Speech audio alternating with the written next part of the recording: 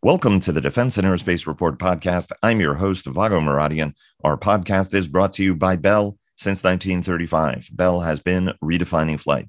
Learn more about its pioneering spirit at bellflight.com.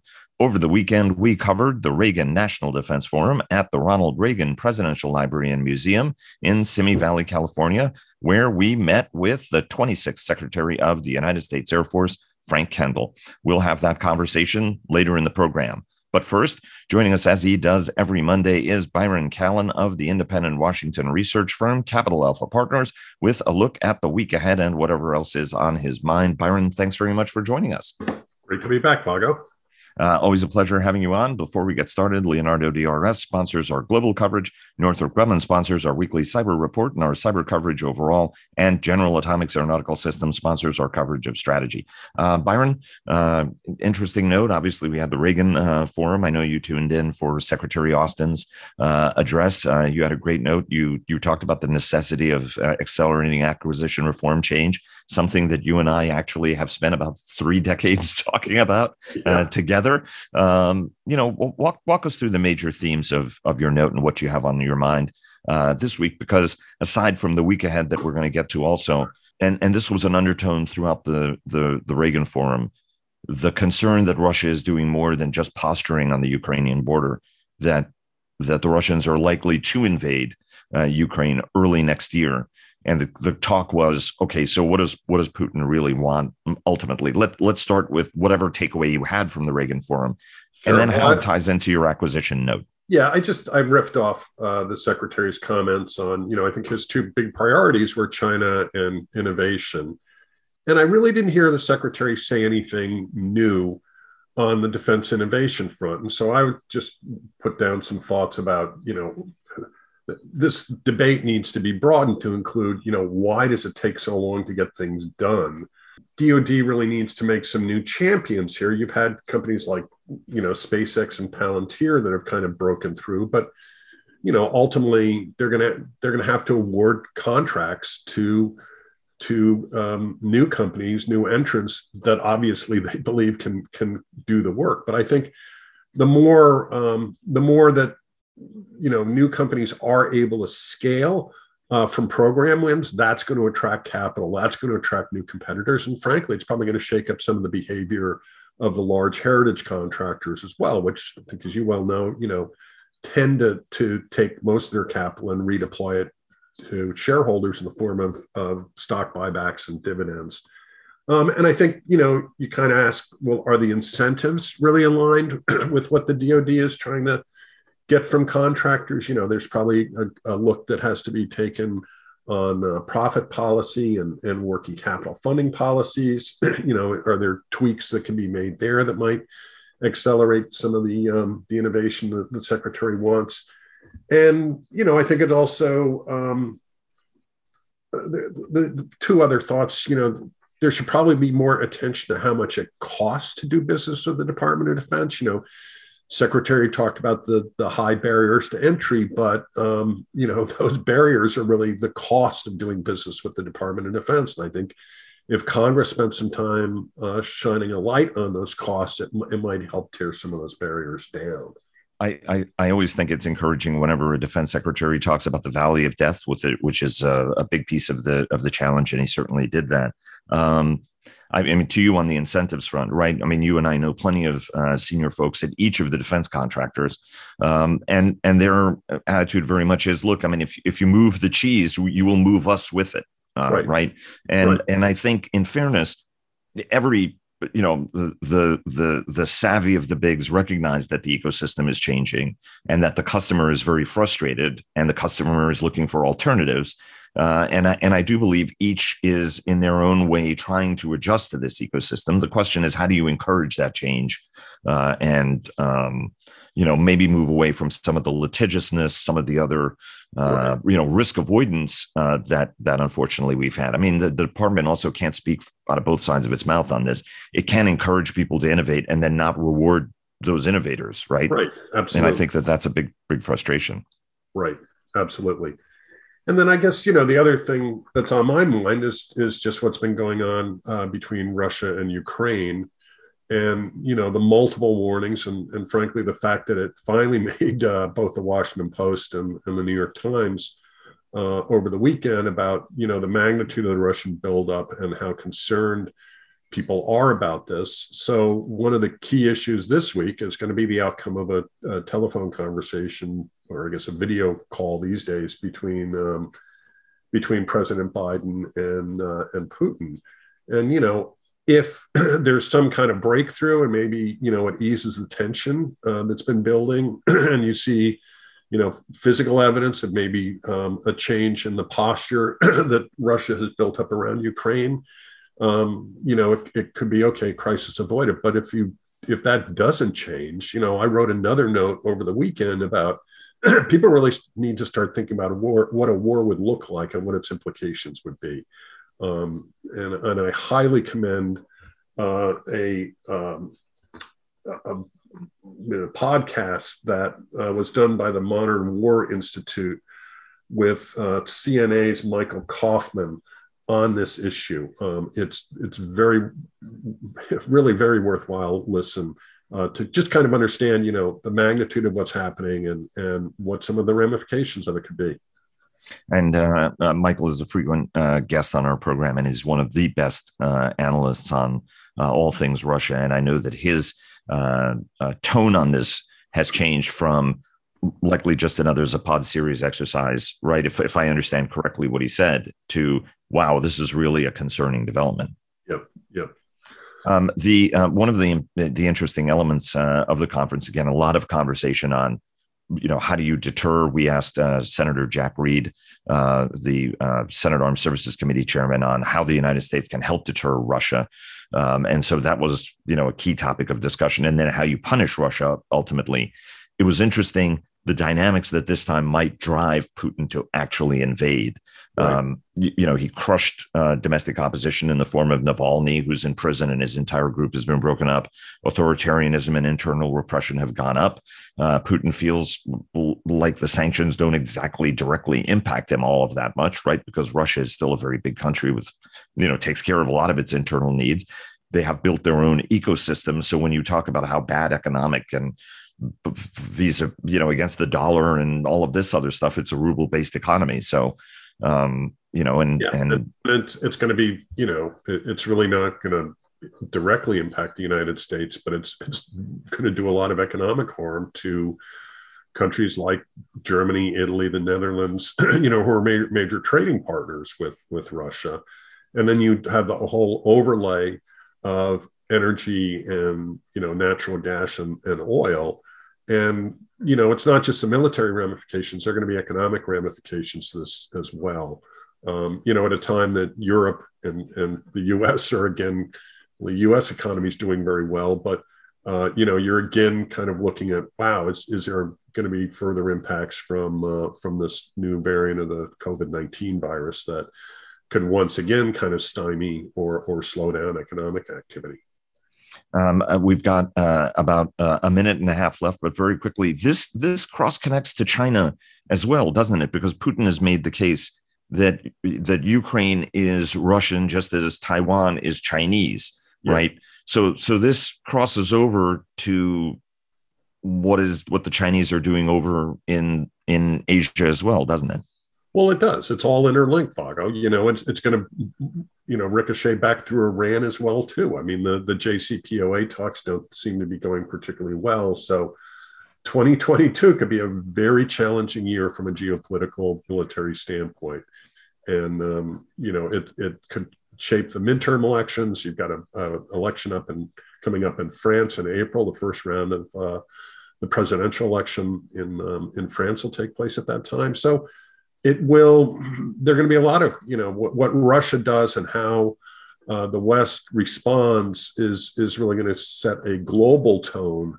And, as I wrote about, I mean, there are still options here for Russia to fail miserably at this. The Ukrainian military is not the Ukrainian military that we saw in 2014 or 2015.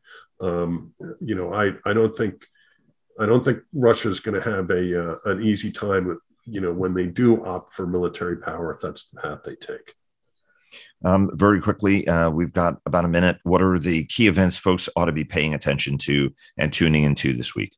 Well, we heard SecDef speak on Saturday, but he's speaking again at a Defense One 3-day conference. Kath Hicks is speaking at a USNI event, Defense Forum Washington 2021. We haven't heard from her for a bit. She'll probably talk about some of these reviews, including the national strategy review that's up. Maura Carlin is also speaking at the Center for New American Security on Thursday. And then, of course, we have the Summit of Democracy. And I think, that takes place on the 9th and 10th. That's going to be virtual. But, both China and Russia have pushed back pretty vehemently about this against this particular summit. It's going to be interesting to see, what comes out on the other side of that. Are there any other concrete ideas or actions that could be taken to help build democracy against this assault from authoritarianism, both internationally and domestically? Aaron, thanks so very much. Really appreciate it. Always a pleasure having you on. Have a great week. Look forward to having you on again next week. Thanks a lot. Thank you, Vago. And a word from our sponsors. GM Defense sponsors our technology coverage, and L3Harris sponsors our coverage of Joint All-Domain Command and Control. While we were at the Reagan Forum, as I mentioned, we met with Frank Kendall, the Secretary of the United States Air Force. Here's our conversation. Sir, thanks very much. Lovely seeing you in person, and thanks very much. It was terrific talking at the Air Force Association show. Every year for the last 10 years or so, you and I have had a conversation about continuing resolutions and exactly how bad they are. It has become an unfortunate melodrama. The United States Air Force is, as each one of the services are important in their own way, but if you're looking to deter or to fight China at range on the far side of the Pacific, I think that most people would understand that the United States Air Force falls and features prominently in that. You and the Chief, General C.Q. Brown, are working hard and working with an urgency that I think the rest of the force looks at and admires. How do you change this absurd budgetary dynamic? Is there engagement? You've talked about doing engagement.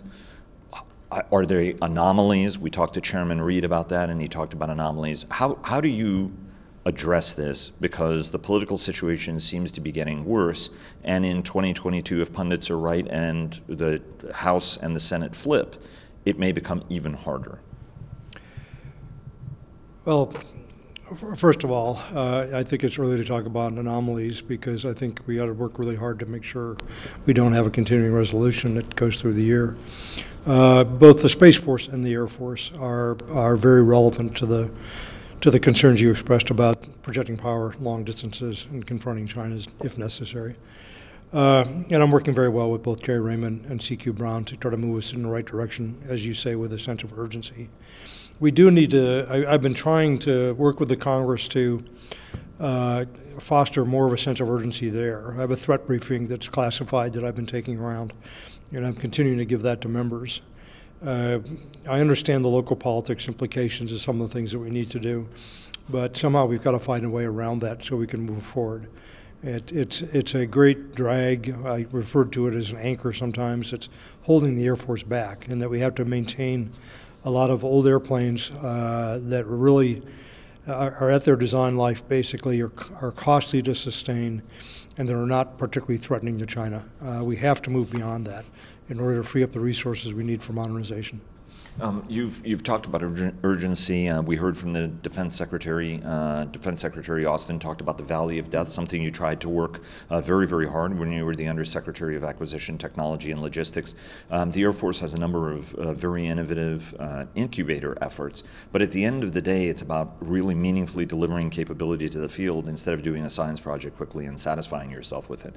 For example, there was the demonstrator aircraft that may or may not have been launched by you several years ago that flew, but it was a demonstration project. It wasn't a fielded capability yet. Ultimately, what are the things that you have to do, and what are the things that you are doing in order to be able to drive this process faster? The guidance I've given for all of our acquisition programs is that they should be designed to provide meaningful military capability as quickly as possible. And I'm also looking at them to make sure that they're focused on the pacing challenge, as the Secretary said. All the things the Secretary talked about in terms of innovation are going to be helpful, and we need to do those things. But the thing that really will get things across the valley of death is decisions on procurement on the other side. And now that I'm in this position in the Air Force, I have some greater influence over that. So I'm starting 2 new programs, just an example of the things I'm doing. That'll be unmanned combat aircraft that will accompany our leading edge fighters or possibly the B-21 and be used as essentially a team of manned and unmanned systems integrated together and able to do a number of innovative things tactically. So that's one thing that I'm doing, and I'm focusing those programs, which will be just, I can't say a great deal more about than I already have, Vago, on getting to meaningful military capability as quickly as possible. I'm also this week on Tuesday conducting a day-long review of all the existing programs that I have in the Air Force, which were intended to develop operational capability. And what I want to find out, more than anything else, is how many of them are really funded to do that. I think a lot of those programs are funded to do, as you say, a demonstration, maybe produce a couple of experimental prototypes, but not to actually get to real meaningful military capability. And we're going to have to cull that herd, if you will, and focus on the things that are going to make the greatest difference and that we can resource to actually get into the hands of operators and to make a difference. How do you make, you and the chief are focused really on the same problem, which the United States Air Force prides itself on excellence. Mm-hmm. It prides itself on a culture of safety. Mm-hmm. How do you get a culture of speed built into that, given that bureaucracies, even good ones, can have lead feet? CQ's dictum of accelerate, change, or lose is spot on. I thought that was a brilliant piece that he wrote.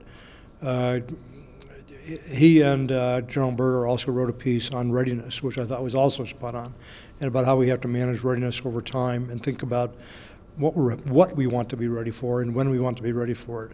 So I have a great partner in CQ. He's a very thoughtful person. He's a very forward-leaning person, very innovative person, and he and I are working together on these things.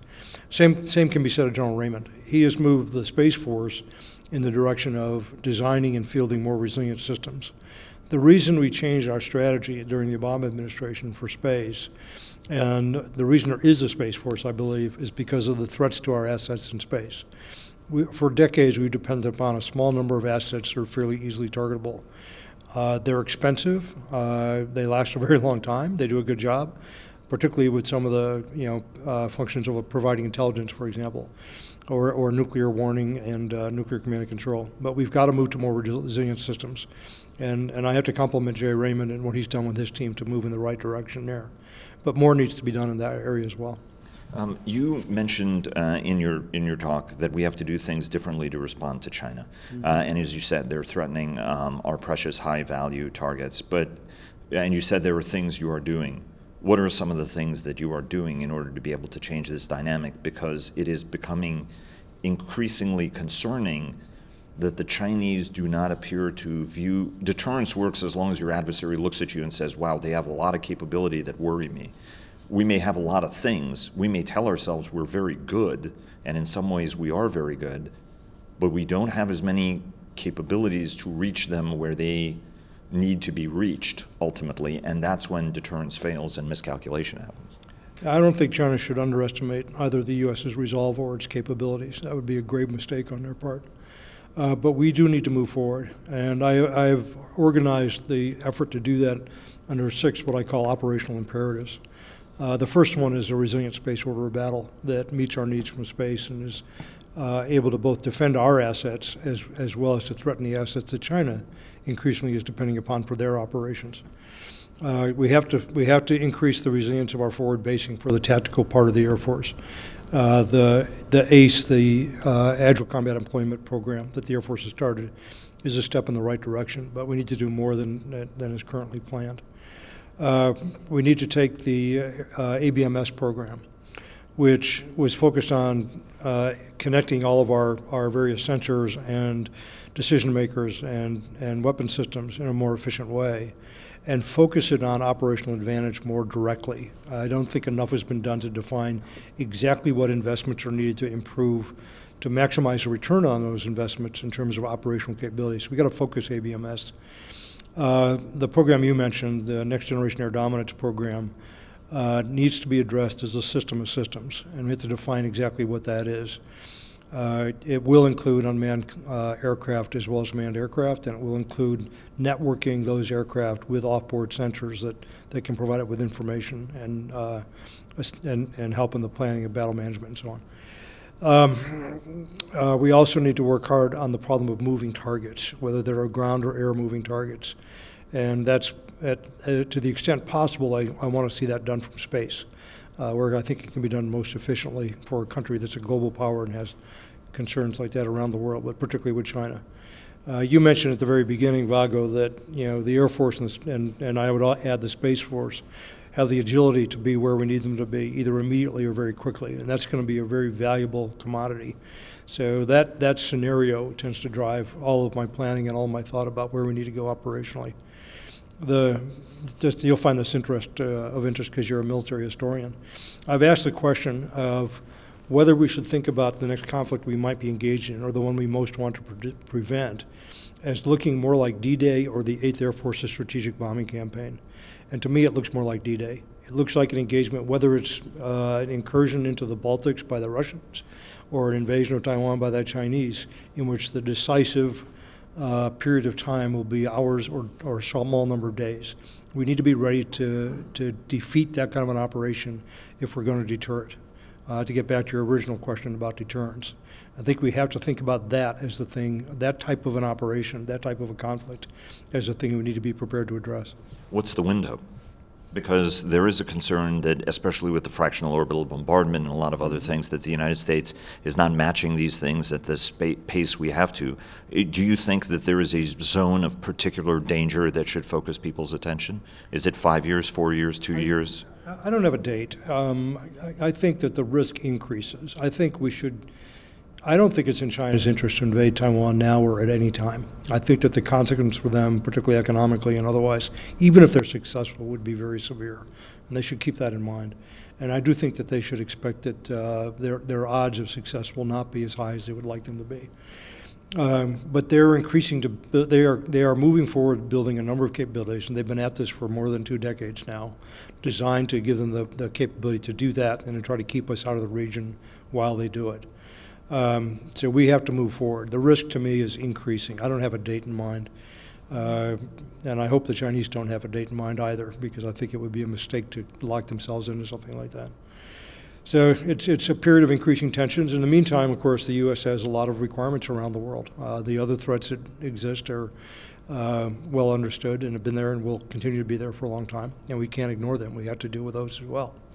But for me, as the Secretary mentioned earlier, the pacing challenge is China, and it's not a challenge that's getting less over time. The Chinese and the Russians have been doing a lot of stuff in space. I've covered it over many years, whether it's satellites on intersecting orbits, whether it was dazzling that go beyond kinetic testing. Ultimately, and there is, it is a matter of public record. I think General Raymond has also discussed it about our spacecraft and our space assets being under constant assault. How do you change that? Because historically the United States has said that's casus belli. If you are doing damage to our hard assets that, it goes beyond dazzling and stuff like that, it's problematic. What is it the United States has to do in order to be able to drive these adversary nations away from what is negative and threatening behavior? Yeah, I'm not going to talk about what's happening or isn't happening.